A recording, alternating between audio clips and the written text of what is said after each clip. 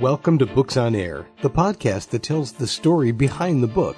It includes insights from authors about how they compose their work, what inspires them, and what they hope you'll take away from their book. Here's your host for this episode of Books on Air, Lorna Gladstone. My guest today on Books on Air is Bruce Jarvis, J-A-R-V as in Victor, I-S. And the name of his book is Codename, Archangel, The Demise of the Devil. There you go. Quite a wonderful, wonderful opening, I must say. And this is a very interesting novel for many reasons, one of which is that it's based on a true story, and it's the true story of a spy and of someone who never in a million years thought he was going to become a spy. Is that correct? Can you tell us a little bit about the real person this is based on, whose name is, I believe, Carlton? What is his full name? Carlton Fuller. Carlton Fuller. And he worked with your dad. Yes? He worked with my dad and my uncle in my uncle's store. And when I was about 10 or 11 years old, I met the man personally.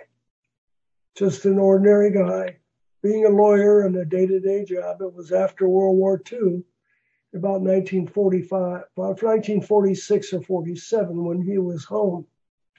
And he had come back to his job that he was doing before he was recruited by a gentleman by the name of William Donovan. And who was he? William Donovan was the forerunner of the manager of the CIA for the government. Roosevelt appointed him to gather all the information about Germany and what was going on in the world from all the different agencies in the government. Because at that time, each one gathered its own information and shared it with the president.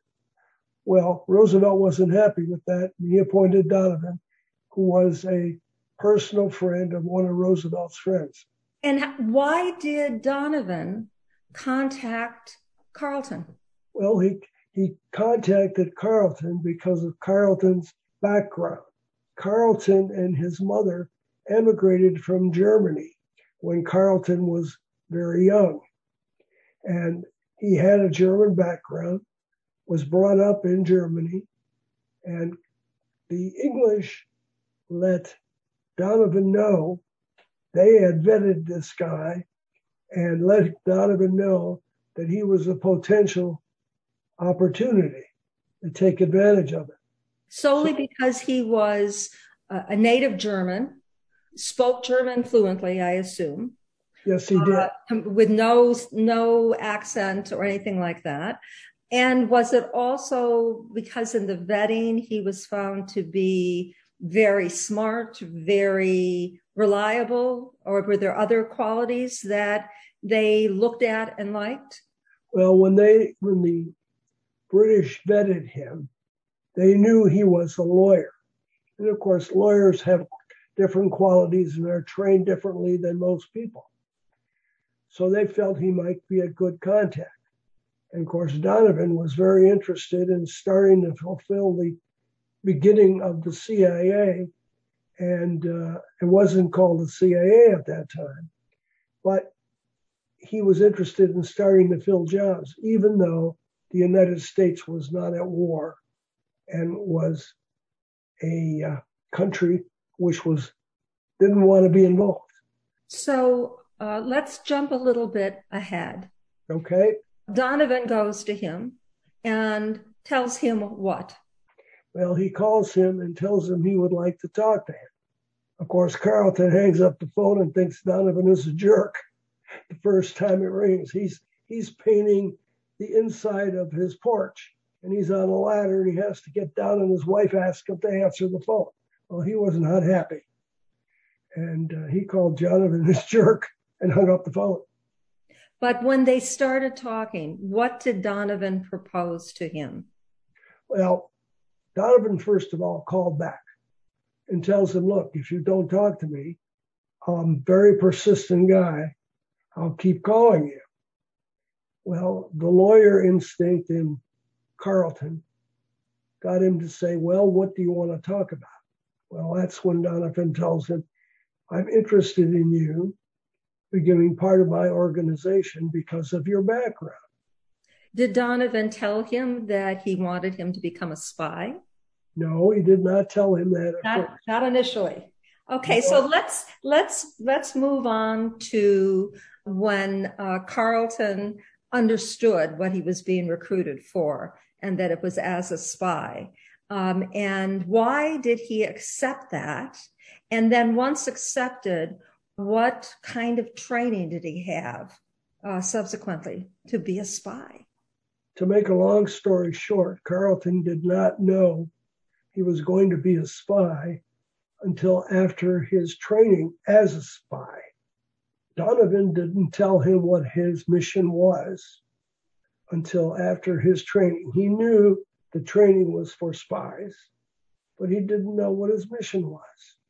The British had put together a spy school, but the first thing Donovan wanted Carlton to do was to become an officer in the United States Army.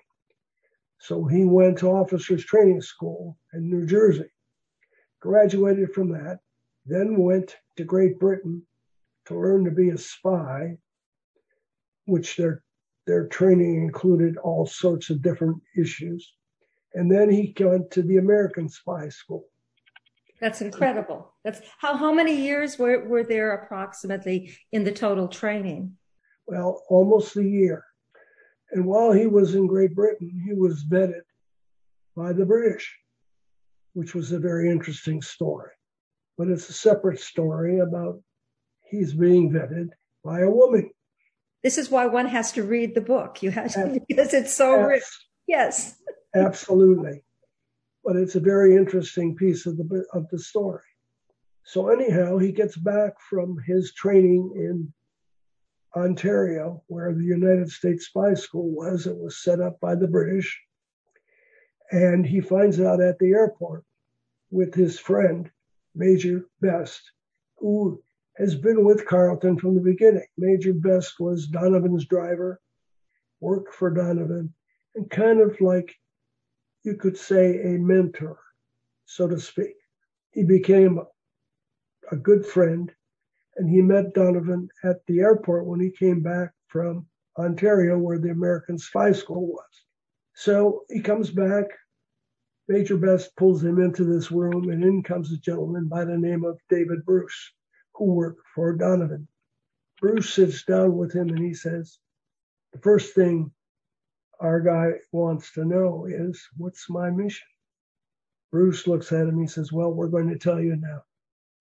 What we want you to do is to go to Germany and replace your brother. And what does that mean? His brother had been left in Germany? His brother is in Germany. Never came to the U.S. with the mother? Never came with the mother, which is a separate part of the story. And about what ages are they? The two brothers, are they about the same age? They're the same age. As it happens to be, they're twins. They're twins. That's what I was really getting at. They're twins. Incredible. Already, it's amazing. So he's recruited in part because his brother, his twin brother, is already high up in the German army. His brother is a full colonel working for one of the German higher-ups by the name of Alfred Jodl. Let's get to the meat of this. How in the world does he replace his brother? And given that his brother has stayed in Germany and has worked his way up to a high position, how does his brother agree to this? Well, prior to going to school to become a spy, during the conversation with Donovan, initially in the book, Carlton gets a call via his mother, who is here in the United States, living here too. Gets a phone call from him saying that your father has had a stroke. Now, his father is in Germany.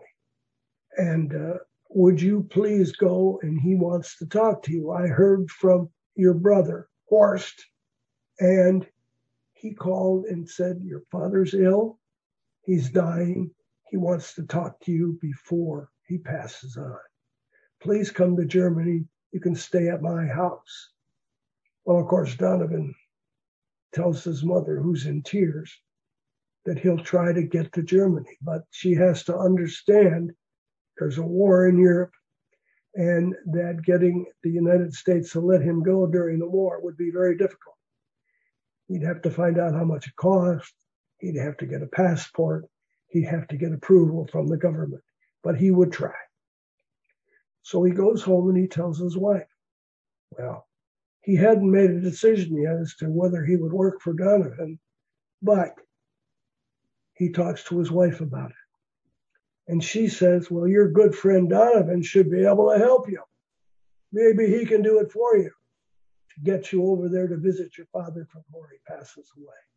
So this all works out, and he makes a family trip to Germany to see his dying father, meet with his brother, but he has not at this point been trained as a spy. No. So it's not as if he goes over and says to his brother, would you consider this?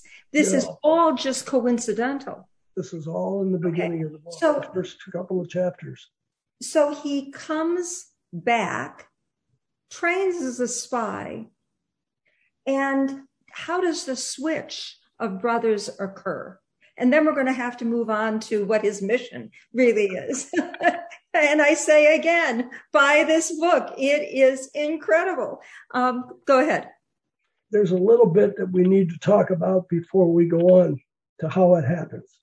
The important thing is that he and his wife get to go to Germany. Donovan thinks it's a great idea. Of course, he has some ideas as to what he's going to do.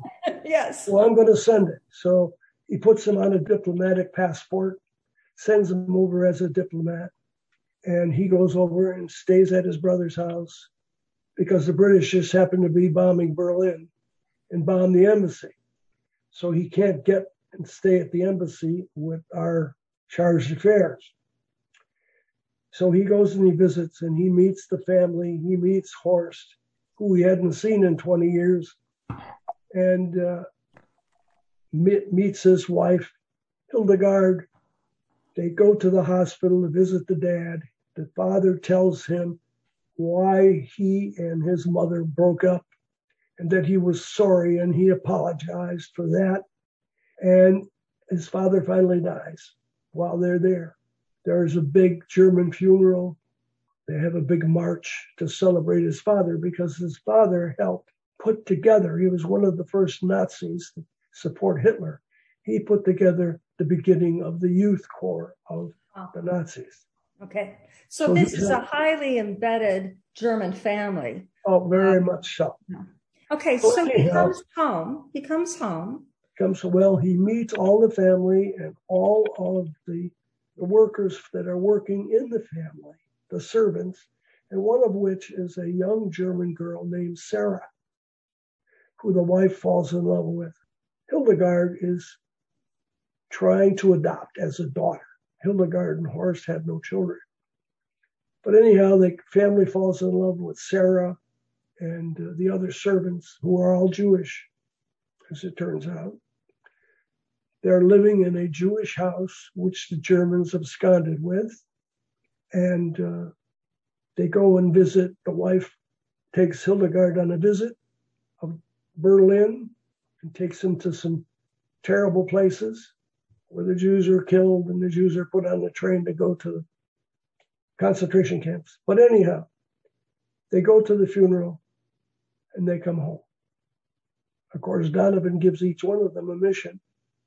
They have to come back and he has to get that information from he and the wife, which they agreed to do since he paid all the bills. And they come home. Well, still not asked to be a spy, but Donovan starts to put the pressure on. Well, a year after Donovan's first phone call, something happens in Germany that causes our boy to make his mind up. They get a phone call from Major Best, who comes to visit them, and he says, Hildegard went to the embassy dressed as a washerwoman. This is his brother's wife? This is his brother's wife. Yeah. Yes. Well, she went to the embassy, visited the embassy undercover. She had to, because Horst had come home one night with his German buddies. He was drunk. He raped her in front of his German buddies. Went back and took the German buddies back to Sarah's room. They raped, all of them raped Sarah, and they shot her dead. This was the story that came back. Well, that night, our boy made his decision. I will go. I will volunteer. Although they didn't want to, I'm going to volunteer. Okay, so let us jump some. Yes. So again, I ask, how did he make this switch with his brother? I assume that they were identical twins and that were about the same weight and had grown and matured in similar physical ways. It was a perfect match. Perfect match. It was a perfect match. How did the switch occur? You should buy the book to find out. Codename Archangel, the demise of the devil. That's right. Please continue. After his training, they were in touch with the French underground. Once he flew into Germany with Major Best. Major Best was assigned to be with him all the way. He flew into Germany, parachuted in to Vichy, France, which was the southern part of France that the Vichys were managing. And the reason they went there is because the Vichys were not very attentive at night. So it was very quiet. It was snowing outside. And they finally met the underground. The plan was the underground would kill him. Kill the brother? Would kill the brother. Underground would kill the driver and kill Horst. And at that point in time, our guy would go into the car that Horst was driving in.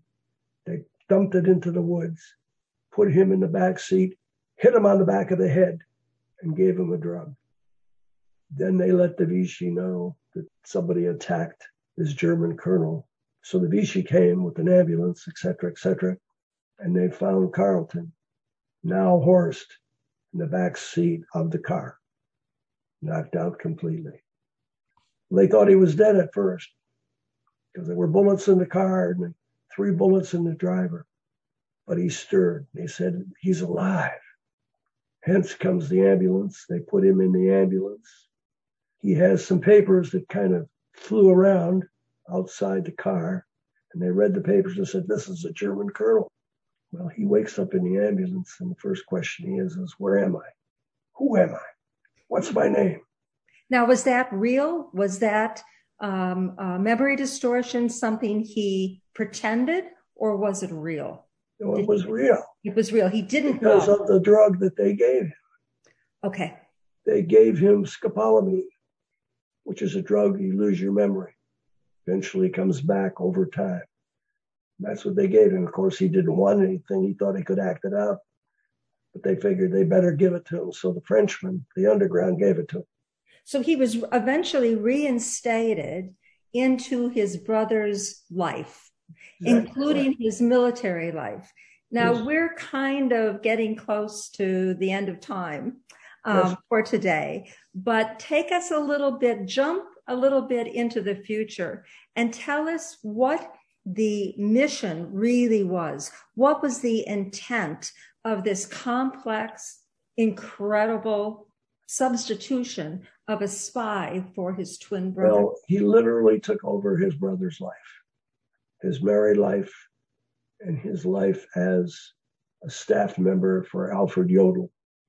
And Jodl ran the portion of the German army that coordinated the efforts of all the different services, the submarine service, the army, the Air Force, etc. So he was aware of what was going on with Germany and what they were doing and where they were going.